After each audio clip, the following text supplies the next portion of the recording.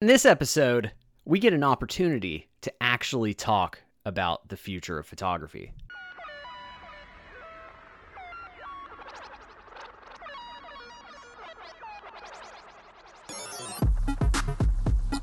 Hey, I'm Will Malone, and this is Will of the Future, the podcast where I look to what's next in the world of photography and creativity. I'm sitting in a chair because this week I was hunted by some sort of virus that was going around.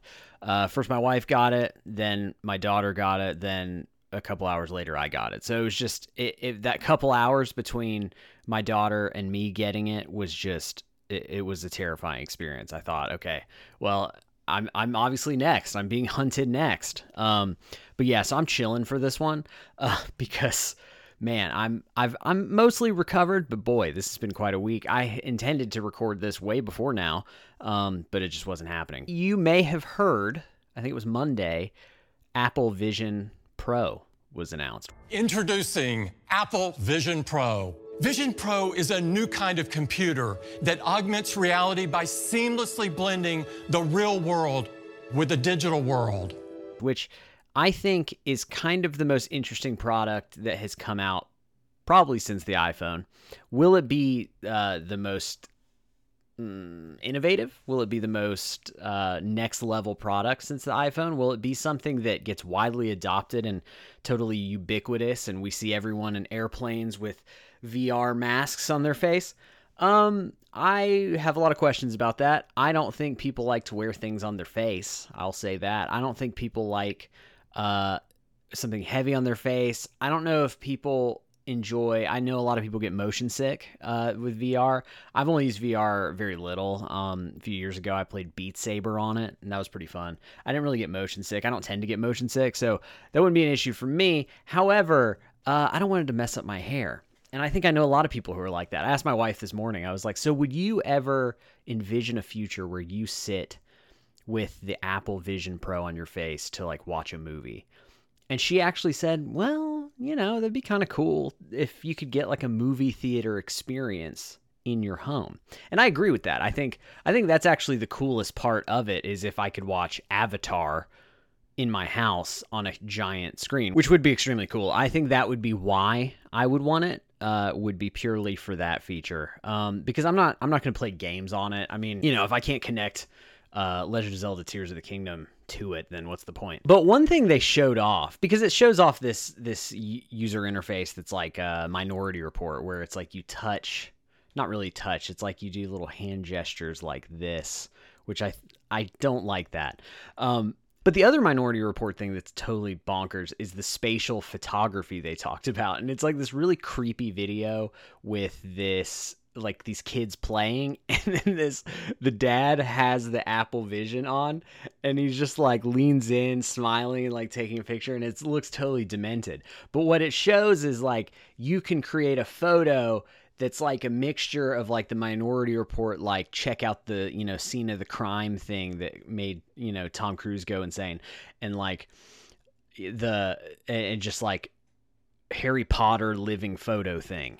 And I think that's really interesting and says a lot about the future of photography, because certainly iPhones will have a 3D spatial photography feature at some point. Now, I don't know how many more cameras we can add to the back of a phone, but Apple's certainly going to try. And one day we'll be taking photos and the phone will scan whole rooms, and then you can kind of turn the room or do whatever. I mean, it already happens. I used to have this camera called a Lytro, and it was this like Kickstarter thing, and I ended up getting one off eBay. I don't think I have it anymore. I think I've got rid of it. But it was basically a camera you could take a picture, and it was like this long rectangle cylinder type thing. It was very stupid looking, and it was like looking through a telescope, and you take a picture, and you could after the fact, in post-processing, you could then pick which part of the image was in focus and out of focus. And that was just kind of like the beginning. And now with iPhones are technically like shooting video, and you pull a photo out of a video, like it's taking a ton of video and freezing it so you have a bunch of frames to like pick from. So like computational photography's come a long way since Lytro, and I only see it getting farther with the spatial photography thing. But I think that that's kind of what's going on. You know, the whole point of the Apple Vision Pro is, you know, they didn't say the words AI, but, you know, they're talking about machine learning and all that stuff. They're using AI. We're trying to get rid of keyboards and mice and laptops and iPhones and iPads. And I think they're intelligently kind of pointing it as some sort of MacBook, iPhone, iPad replacement, where you just get in the Vision Pro and it is your new computer. And I think that's smart. And I think that's kind of where everything is going, including with AI and all this stuff, is this desire for frictionless computer usage, where basically somebody like me and my relation to the finished product has almost nothing between it. And that's what AI is doing. And that seems like, since we're not going to have a huge iPhone moment anytime soon, because we had that. That's like a once in a generation type moment, when the iPhone comes out and changes everything. I think everything now is kind of like unnecessary. Like, I don't really need to replace my MacBook. My MacBook does everything I like and more. But of course, you know, capitalism and business and innovation, like, they're always trying to make the thing better. And there are little iterative tweaks to make everything better, including the iPhone and the MacBook and whatever. But all of the things work great. They do everything really well, and they get better through software tweaks and all that stuff. But I think what we're getting at with AI, ChatGPT, Descript, all this Adobe Firefly stuff is like, how can we continue to remove friction from the product? So how can I make editing easier? How can you just type a thought and then Midjourney makes the artwork? Like, that's kind of where we're going, is there's all these little friction points with computer usage and doing all this stuff, making things, using computers. There's all this friction when you got to learn how to type. You got to use a keyboard and mouse. You've got to navigate through UI. You've got to figure out how to learn Photoshop. You've got to know all these things right now in order to make something or do something with a computer. And now we're going to try to eliminate all that in-between friction that keeps you from the final goal that you're trying to attain. So I think that's kind of where we're at, is because nothing's going to be as big of a revolution as the iPhone. And I think the Vision Pro makes sense as a way to, I don't know, integrate the computer into your real life and make it to where you can just live it, you know, like Tom Cruise. You're not gonna kill me. Goodbye, Crow. Wait! Wait. And personally, I of course want one because it's just cool. It's like a piece of technology. I'm sure if I bought one for $3,500 when it came out, it would, I'd be able to sell it for like 10 grand in a few years. So, it might be a worthwhile investment just as a collectible. But do I really want one to like use it? I mean, yeah, but I'm probably just going to watch movies with it. Like, that's the thing that really gets me excited. I don't really want to change up my editing workflow on a face screen because I can do it very well with the stuff I've got. So, there is kind of some, like, to me, I have zero interest in the work I do doing it on a Vision Pro. I've got zero desire to do it on an iPad. Like, I'd rather just do it on a laptop with a camera and let's just call it a day. Sorry about that noise. There's a helicopter outside. But yeah, for $3,500 is the price point though. And that's kind of why that's like a crazy price point. I could get a projector and like a crazy nice TV for that amount of money. Now, granted, in my living room, I only have space for like a 60 to 65 inch maximum. So, it's kind of like tough for me to justify getting a Vision Pro as a TV replacement when like I'm only buying one. So that means only I could watch the big screen TV in the living room while everyone sits around me and watches this dystopian future I'm living in, where dad is just taking pictures of them like a demented thing and, staring into the abyss. But it does kind of seem like it makes sense. There's nothing about it that surprises me, the fact that they did it. I will say it's a little disappointing that while I'm sure it works better than any other VR headset, I am a little disappointed that Apple didn't come up with something crazier. Like, there's just like a 2-hour-long battery pack attached to it, and they show like Avatar: Way of Water being played in the promo videos. It's like, that's a 3-hour movie. So you couldn't even watch one movie on one single battery, and it's just connected by a cord that hangs off onto like a battery pack that's like, I don't know, this big. So that was kind of lame. I don't know. It just seems very weird, like very kind of not ready and unfinished. And I think they're taking, from everything I've read, they're kind of taking a long view of it. But it is kind of like super silly at the moment. Will people be convinced to wear things on their face to do computer stuff or watch movies?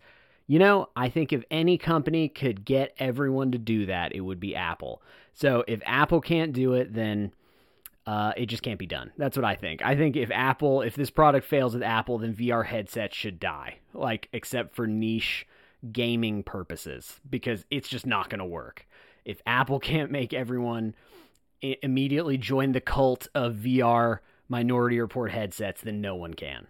I think as photographers, our jobs are going to just continually get a lot harder. I think still two-dimensional images are really struggling to maintain relevance in this time. Instagram has already made it difficult for just like a horizontal image to be seen on Instagram because it doesn't take up as much screen real estate and it feels like kind of dead compared to all the short form video that is up on Instagram. TikTok allows photos right now, which has been kind of, actually I've been playing with it. It's kind of interesting, but overall, like photos seem to be like this weirdly niche thing. This just like taking a photo of a thing seems kind of weirdly niche. Everything is pushing toward video, and you got all these different ways of recording three-dimensional images. Back when I used to do real estate photography, all the realtors would want to know if I had access to one of those Matterport cameras that do the 3D scan of the house. And it was like one of those things that seemed cool, but like I could never make it work financially because it was like the camera itself was like $1,200 to $2,000, which was fine. But then the software to put together the 3D image was like $400 a month, or it was something like that. It was where the software or the actual doing of making the three-dimensional image was not cost effective for just one photographer to be doing. Now, if I shared a camera with multiple photographers or whatever, it might have worked, but that's just something people expect. They want to walk through the house on Zillow or whatever, wander through it. And you've got these companies now that can show, have VR models of people's homes and what the remodel is going to look like and all that kind of stuff. So it's just everything's getting more immersive. Photos are becoming kind of a stylistic choice in a lot of ways. I just think it's tough because, there's just a lot of photographers, and I think a lot of photographers are struggling with this like feeling of not being enough just to take photos. And I think that's kind of true in a lot of ways. And so now you got, this idea of spatial photography, which, kind of to me ruins photography in a way, in that it has no limiting factor. And I think that's what's cool about photography. I think the limiting factors is what makes photography magical. And I think when you can photograph an entire space and sit on your computer after the fact and pick actually which angle or whatever you want to shoot, I think that kind of ruins the magic of photography. I think it might make it nice for, your family who doesn't care about the art of photography or whatever. But for me, that just sounds no fun. Like doing 3D scans and all this stuff, like that just ruins the whole experience for me. But, maybe my desire for what I like in a cool photograph is like becoming a niche thing. And maybe I need to be shooting images in a way to where you can view them better in VR. I don't know. It just seems kind of crazy. And it does seem like this Apple Vision Pro right now, while nothing's really made for it, does seem limited to 2D space. Like all it was like a browser screen floating in front of your face. And I kind of have that with my laptop already. So it's kind of, we're not there yet, but I do see a day where, you're going to want to see a photo and then you're going to want to explore it and like fly through it. And you can already do that with a lot of different things. It's just the cameras and software to create them are just cost prohibitive at the moment. But, I think all that stuff, it's a cool, nifty thing. And I think it's an expectation in a lot of like business applications or, selling homes or remodeling and all that stuff. But to me, that sounds like no fun at all. But I mean, hey, if I was remodeling my house and somebody was like, hey, or put this headset on and we'll show you the before and after, that'd be cool. I would like that. But for me as a photographer, I have no desire to do spatial photography. I just don't. I want images, I want it to be harder to take a photo, which is why I keep just shrinking more and more toward film. Just as every day goes by, I become more and more of a film photographer. I talked about last week how I feel like we're kind of born with a voice and how you just kind of always do things the same way no matter what. And I realized last week I went with my friends who have this awesome smash burger truck called Maddie's Patties, and I do a lot of their social media, and actually I do all the social media, and take photos and create content for them. And I went with them to this burger battle in Charleston, South Carolina. And they just did their thing, made their burgers, did like the amazing work that they do. And I was just there to document it. And I was there taking photos and just jumping around, just in the flow, sweating, drinking beer, eating burgers, taking pictures. And it was just like, man, that flow of just like when you are at a shoot, when you're just getting to document what's happening and you're excited about what's being documented and you're just going around, just living. And it's, man, there's nothing like it. I wish I could live like that forever. That's what I wish I could do forever. And just document people doing what they love to do and doing it as well as they can. And just like have fun myself while documenting other people having fun. And, it's just, that's what I love about photography so much. And it's crazy how I've been experimenting a lot with my photography, with film, different things.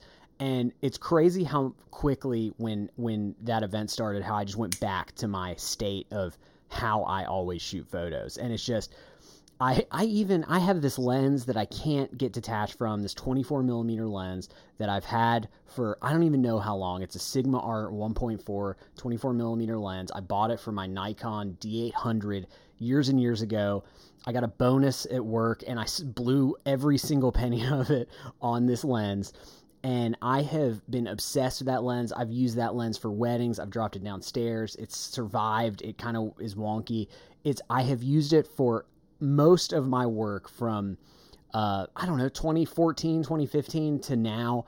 And I sold on my Nikon stuff, but I still use it on my film camera, my Nikon film camera. And I broke that out, shot some film. Then I was shooting with my Sony too, and that was actually surprisingly fun. I don't really like the Sony that much, but I love shooting wide. I love getting close. I love my camera was covered in burger grease. It was crazy. That's what I love. I love that way of doing photography, just being in the moment, lost, not checking my phone, having no idea what's going on in the outside world, just disappearing, going off the grid and just taking pictures. And then the best is when you come home and you get to look at them all. Really just like not even remembering what you shot and just looking through them and you're just like, yes, this is awesome. Like there's nothing better than that feeling. And a spatial photography, 3D model, Apple Vision Pro, like all this stuff, AI photography, whatever, all these technological innovations cannot advance that feeling. It's just never going to get better than that. And everything you add to photography is only going to get better when all that stuff's taken away. Film has made photography more fun for people, hence why film is getting more popular again, because digital photography said, hey, here's everything. You can now do anything you want. And turns out that's really lame and not exciting, because it's like, oh, I can do everything I want, and then what's stopping everybody from doing everything? And then when you have film, you're limited. You're limited by this experience. You have to wait to see your photos. You have to have this process. You have this back and forth of will they turn out, won't they turn out? You have to really understand your camera. You have to really know what you're doing. You have to have patience, but you also get these amazing results that are either awful or they're amazing. And it's just like, it's limits that make creativity what it is. And just the more limitless we make technology, just the less fun it's going to make things like photography. And that's fine. Just know that you don't have to use any of that stuff. You can still focus on making what you want to make. You just got to figure out how to tell your story better. And that's what I've always talked about throughout this podcast is like, all this technology is going to happen. All this stuff's coming, whether you like it or not. And you can jump on the bandwagon and make Apple's Vision Pro spatial photography photographs and become that kind of photographer. You can become an NFT photographer, become anything, new and fancy, or you can stay what you are, figure out how to really tell your story. And that's literally the difference between any other photographer. Is like Joe Greer can be over here shooting street photography on his Leica M6 with Portra 400, and do that forever and still be just as popular as somebody who's into the new thing. So I think all it's about is telling a story and getting your story out there. That's literally all there is to it. You can do anything you want. And you don't have to worry about all this crazy AI, spatial, creepy dad photography that's coming, because really at the end of the day, we can do what we want to do as long as we are good communicators. For this week's recommendations, I've got a good one. The movie Blackberry. I love this movie. It's like the movie Air, about the Air Jordan shoes, but more hopeless and with a lot more yelling. Basically, it's about the rise and fall of the BlackBerry phone and how it got started, how it got to be the biggest phone in the world, and then how it got swiftly annihilated the second the iPhone came out. And I remember this. I remember the BlackBerry Storm, their weird touchscreen thing, and they show kind of how the BlackBerry Storm came to be, and it's really depressing. And there's just a lot of yelling and frustration, and it's just a really riveting movie about something that really shouldn't be that riveting, but they told it in a really effective way. And I would say it's worth the rent. It's fun. It's a breezy watch. It's like hour and 45 minutes. It's really not a long movie. And it's really enjoyable. Glenn Howerton from Always Sunny in Philadelphia, Jay Baruchel, they just did such a great job playing these characters and showing what kind of the tech world was like in the late 90s to early 2000s. And I don't know. It's just one of those crazy things to think that we are now making movies about the early 2000s. That's the era we're talking about now. And so that's just this machine's going forward. Time is moving at a rate that we can't stop. And now we're making movies about the early 2000s, which feel like they were, 2 years ago. All right. Thanks for listening, guys. I will see you again next week. Thanks for listening. If you like what we're doing here, go leave a review on Apple Podcasts. You can follow me on Instagram @WillMalone, Twitter @WillMalone365, and you can check out my website over at willmalone.com.